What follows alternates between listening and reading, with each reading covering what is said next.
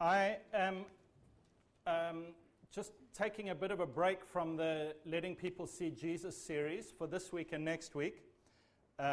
Next week is Easter, so obviously we will be letting people see Jesus, but we'll be jumping forward to his death,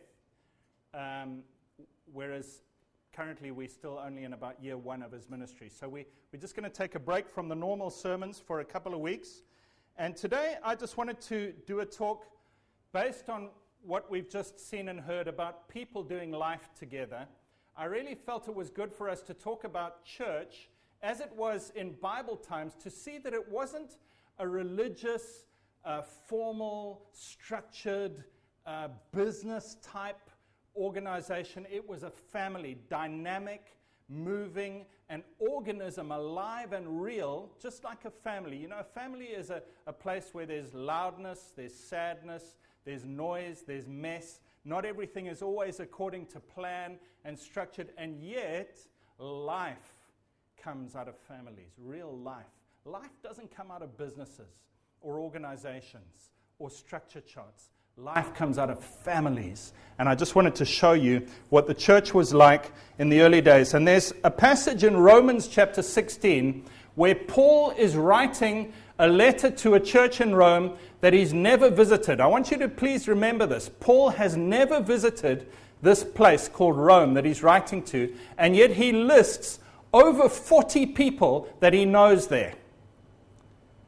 And he talks to them in affectionate, intimate terms about their lives and about who they are and what's going on.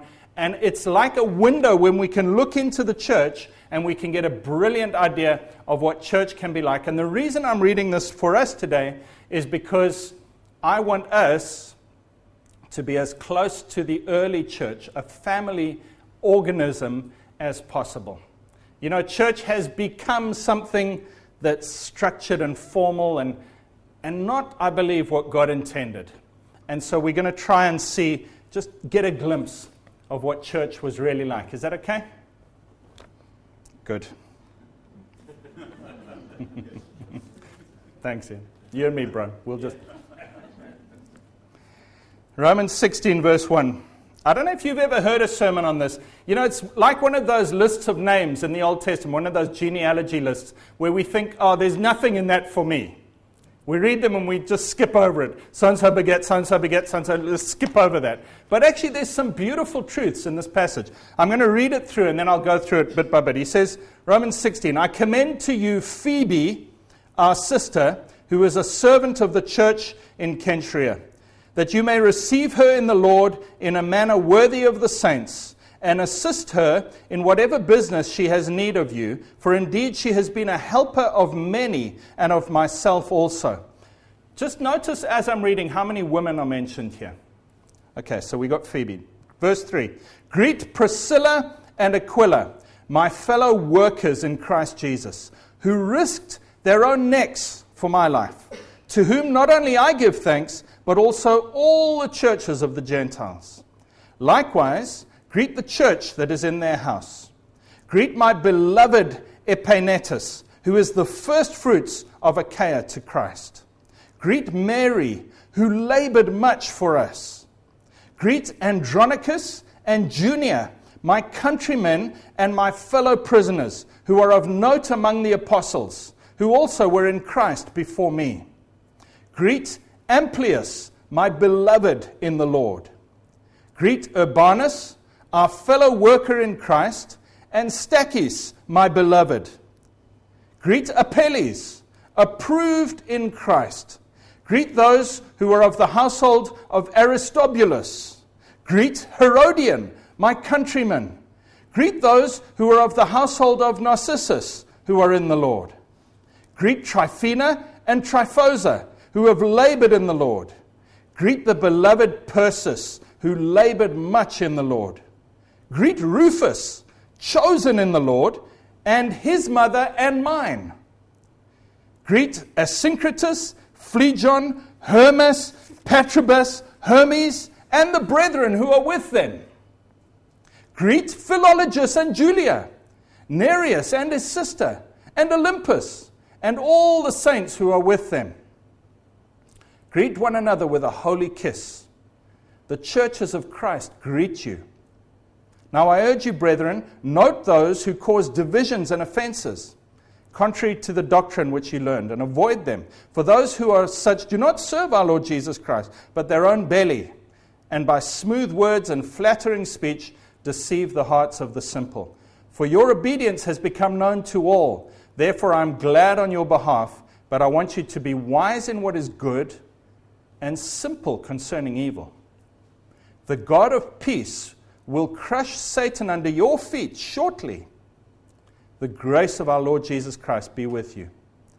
And then he says, Timothy, my fellow worker, and Lucius, Jason, and Sosipater, my countrymen, greet you.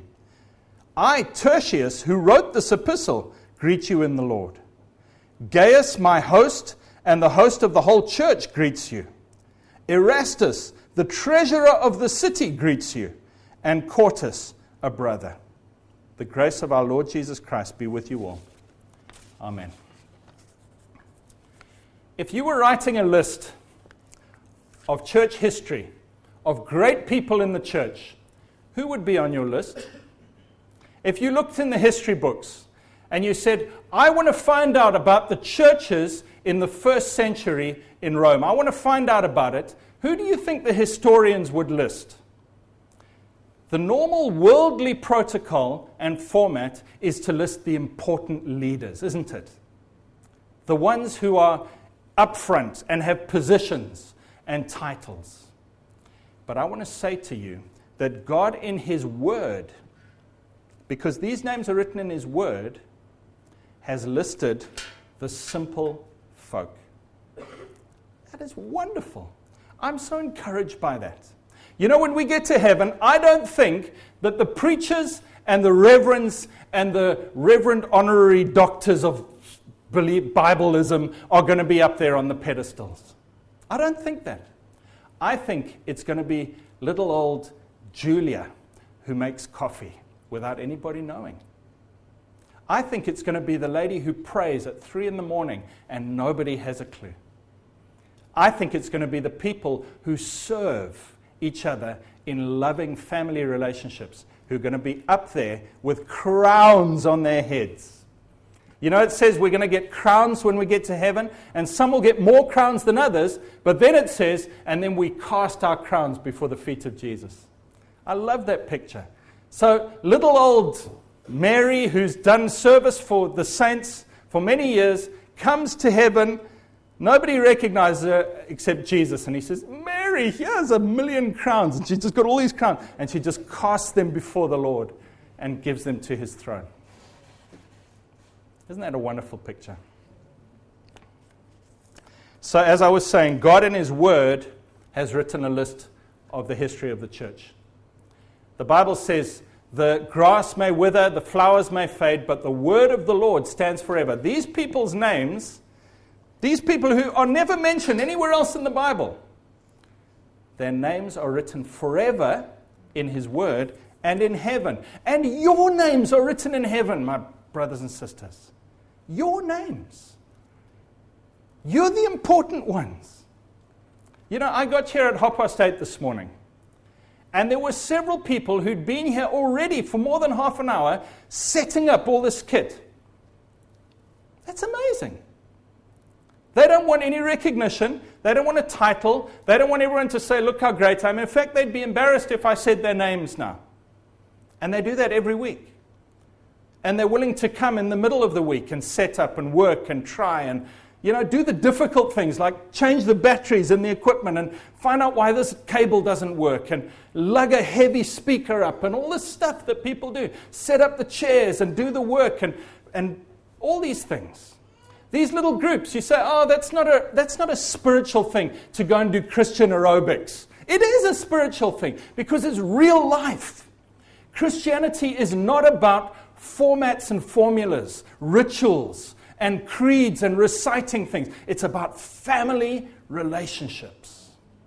That is real Christianity. That is the church that God sees. We, with our human eyes, see a structure and a title and a position. God sees family relationships. And the least is the greatest. Whoever wants to be great among you, he says, should be the servant of all. So let's look here. He says, I commend to you Phoebe, our sister, who was a servant of the church in Cenchreae. Basically, this lady Phoebe brought the letter to the Roman church. She was living in Corinth with Paul, not with him, but in Corinth, in the same city. And he said, Phoebe, would you mind taking this letter to the Roman church? She said, sure. And he says, I commend to you Phoebe. She's a servant. That word is translated minister in other places, or deaconess in other places. She's a minister, a servant. Why? Well, she delivered a letter. It was a faithful task of ministry to go and deliver a letter somewhere. He says about her, receive her in the Lord in a manner worthy of the saints, assist her in whatever business she has need, for indeed she has been a helper of many, and myself also. Wow, she's great. Put her on a pedestal because she's a helper. Awesome. Phoebe, a woman. And understand, in these days, women had no rights. Women in Bible times had no rights, except in the Christian church where they were elevated greatly. In Christ, there is no male or female, slave or free, Jew or Greek. Jesus revolutionized the way the society looked at women. Let's read on. Greet Priscilla and Aquila, my fellow workers in Christ Jesus. This was a couple who had lived in Rome, and they'd been kicked out of Rome because they were Christians. They moved to Corinth, and when they were in Corinth, they met Paul, and they were tent makers. They were just working in their business. Paul was also a tent maker, so he worked with them, and then they went to Ephesus and set up a tent-making business so that later Paul could come and work there and plant the church in Ephesus. He loved and knew these people because he'd worked in their tent-making business with them, and they'd planted churches in several different cities, and now they were back in Rome leading a church in their home and making tents. Business people. He says, these people are great. Listen to what he says. My fellow workers in Christ Jesus. They weren't apostles, they weren't preachers, they weren't upfront people, they weren't worship leaders, they weren't any of that stuff. They were just business people who facilitated and helped the church in whatever way they could.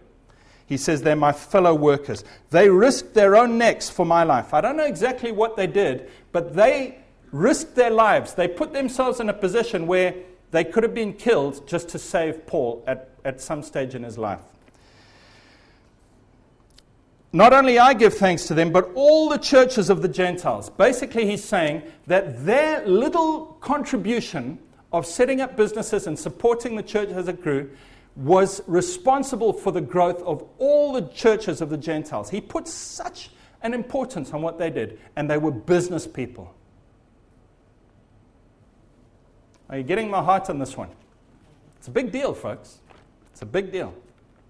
It's not about the platform and the lights and, hey, I'm a fancy preacher, man. Those guys get to heaven and maybe got half a crown. And that's what the dentist put on their tooth. Likewise, greet the church that is in their house. Priscilla and Aquila, everywhere they went, they opened their home to host a church. Churches were in homes. They weren't in fancy places. They were in homes. Greet my beloved Epaenetus, who is the first fruits of Achaia to Christ. Basically, when he says the first fruits of Achaia to Christ, he's saying, when I entered the region of Achaia, which is Corinth and that area, the first member of my church, the first convert, the first guy who gave his life to the Lord was Epaenetus. And now he's moved back to Rome, and Paul says, I remember you. You were the first guy. When there was no church, when there was no great worship team, when there was no big movement that you could join, you said, I want to be part of this church. There's a lady who's not here today, whose name's Brenda de Oliveira. When we came to Jersey, she and one other lady called Dawn were the first fruits of Jersey to Christ for us. And I honor them. The courage it takes to join something when there's nothing. And Jeff and Mao and Angela and Yvette, many of you guys here, Pat, Phil, many of you came when there was 5 of us on a Saturday night in a grungy little meeting room. There was no good, wonderful meeting church, but you said, you know what, we're here, we're in. It's not about how much we get entertained. We're willing to serve. he says those people need to be honored, the first fruits. Wow. That's a pedestal job. Greet Mary, who labored much for us. I don't know what Mary did. I don't know what her labor was, but Paul says she is worthy of being added to this list. Important lady, Mary. She labored. Greet Andronicus and Junia, my countrymen, and my fellow prisoners who are of note among the apostles, who also were in Christ before me. There was a couple, a husband and wife, called Andronicus and Junia. And get your head around this one. He says they are noteworthy apostles. They are noteworthy apostles. What? I thought Peter was the noteworthy apostle in Rome, wasn't he? Wasn't Peter the Pope of Rome? No. The noteworthy apostles in Rome were Andronicus and Junia, who we never hear of anywhere else in the Bible. Anonymous, and yet in God's eyes, huge. Greet Amplius, my beloved in the Lord. Not that he worked hard, not that there's anything great about him. He doesn't have degrees or reverends or titles or whatever. Paul just loves this guy. He's my buddy. We have coffee or Coke, or we watch TV together, or we chat about stuff. We're friends. We go for walks. We do cross-stitching, whatever it is. This is real church. It's not the lights and the fancy. Greet Urbanus, our fellow worker in Christ, and Stachys, my beloved. Same thing, worker. And Stachys, my beloved, my buddy. I've got a bromance going on with this guy. We're friends. There's a group of churches that I'm friendly with, and they've got a saying that they say all the time. They say friendship before function. Friendship before function. I love that. And it's not just before function, it's during function and after function. Friendship first. Friendship. You say, but that doesn't sound very spiritual and religious. Surely I join the organization and I comply with all the requirements. No, we're buddies.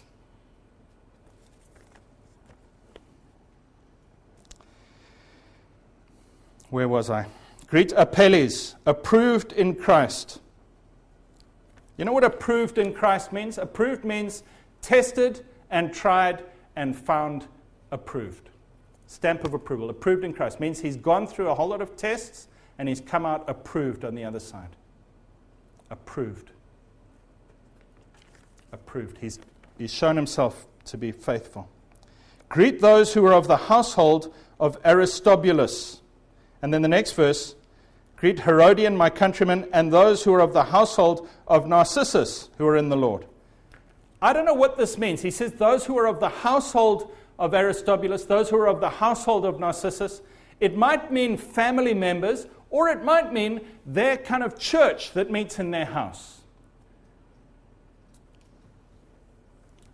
But we're getting a glimpse, we're getting an insight into what the church was like in Rome. There were they were a united church, but there were little groups within that grew up, where Aristobulus was doing something and Narcissus was doing something. And later on, we're going to see another little team of 4 or 5 people who are doing ministry. And yet they're all in the same flow. We're going the same direction, but we're doing this. I'm doing this ministry, you're doing this. We're doing little things, little groups, but part of a bigger whole.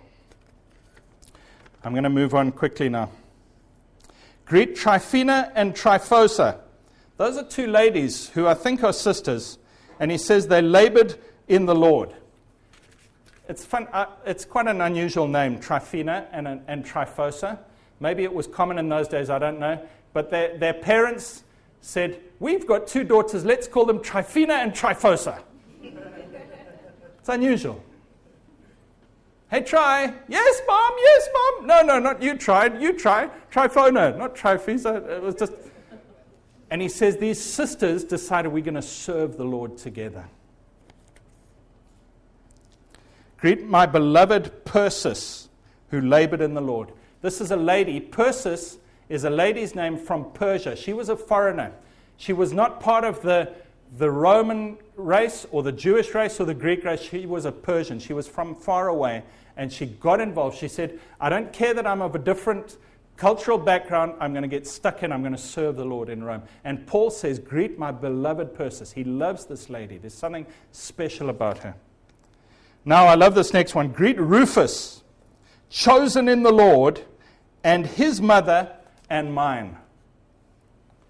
Let me just start with his mother and mine. Rufus's mother had become a mother figure to Paul. I love this. Somebody in the church, an older lady, said, big, great Apostle Paul, come and sit here at my table and let's just have a mum to son kind of chat. What do you need? Do you need something done? You need your socks darned? Do you need some food? You're looking a bit skinny there, whatever. She was motherly towards him, and he mentions her. He says, Rufus, your mum is my mum. I'm traveling all around the world, planting churches. I'm this great apostle, but you know what? I've got a mom who lives in Rome, and it's Rufus's mum. Fantastic.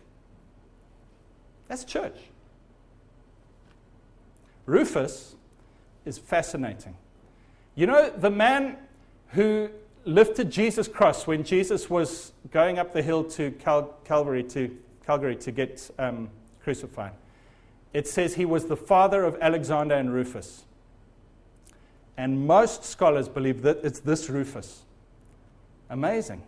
This family was quite amazing. The mum was a mother to Paul. Rufus was the son of the man who carried Jesus' cross. And Paul says that he's chosen in the Lord. That means something happened in Rufus's life where everybody knew this guy's got a calling on his life. He's chosen by the Lord. He hasn't just decided, I'm going to do something for God. God has given him a commission. He's chosen in the Lord, this Rufus guy.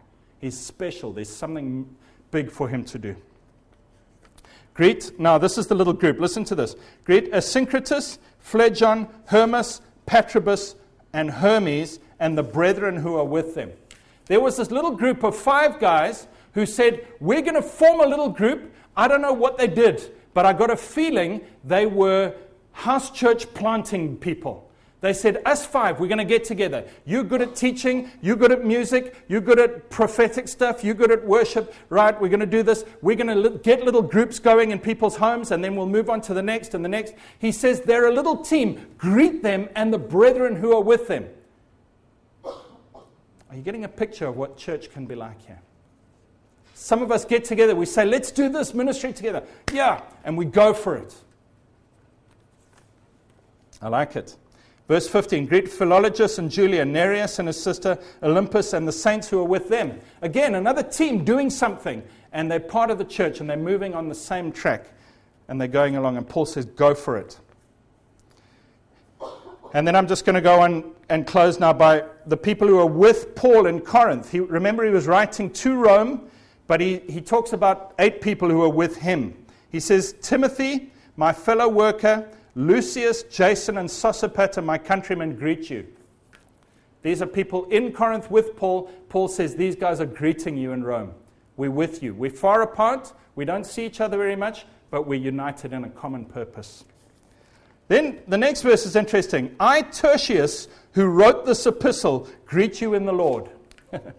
He was an admin guy. He wrote down what Paul said. He was like the lady who takes dictation or whatever. He was a scribe. Paul would talk, and Tertius would write, and that letter got sent. Tertius, in our modern day and language, he would be an admin type person. You know, the person who counts the money or organizes the mailing or something admin related, and he was important. And he's mentioned in the Word of God forever. He's on the list. He's important. He's got a place. Gaius, my host, and the host of the whole church greets you. This guy's job was hosting people. Hey, come around to my place. Paul, you want a place to stay? Come. Whole church, you want a place to have a barbecue? Come. Anyone need anything? Come to my place. His job in the church was the host. He just loved looking after people. Imagine being called the host of the whole church. They believed there were over 50,000 people in the church in Corinth, and he is the host of them all. Erastus, the treasurer of the city, greets you. In other words, there were some fairly important people. This guy was like the minister of finance. He was an important man. And Quartus, a brother, greets you.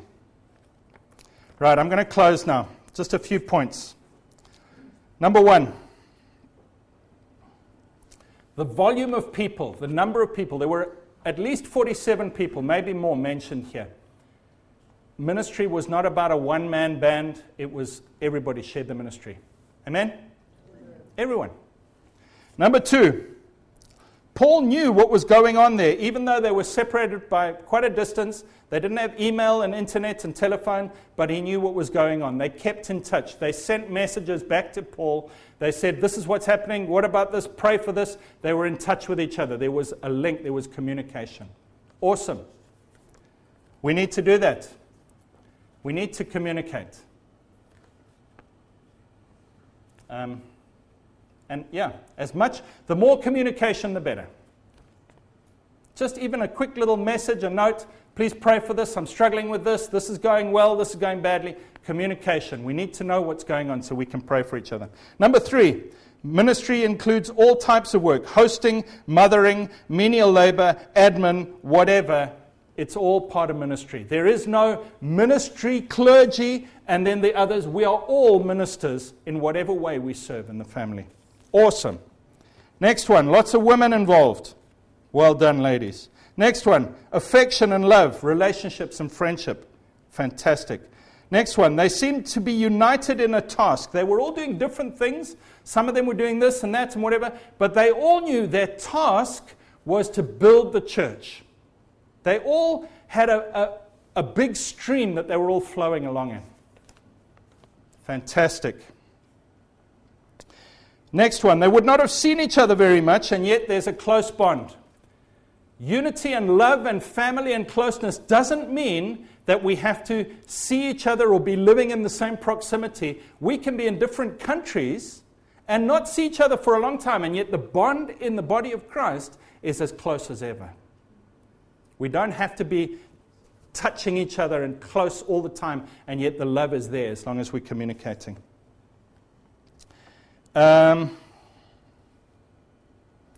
They traveled and ordered their lives and their business for the ministry. They put the ministry first. The fact that there were so many people who Paul knew in Rome, even though he'd never visited Rome, means all these people had traveled there.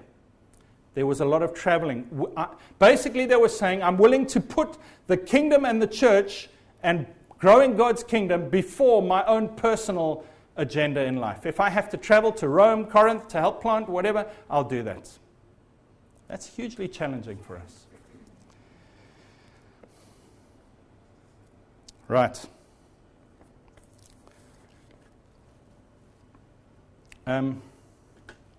Let's pray together.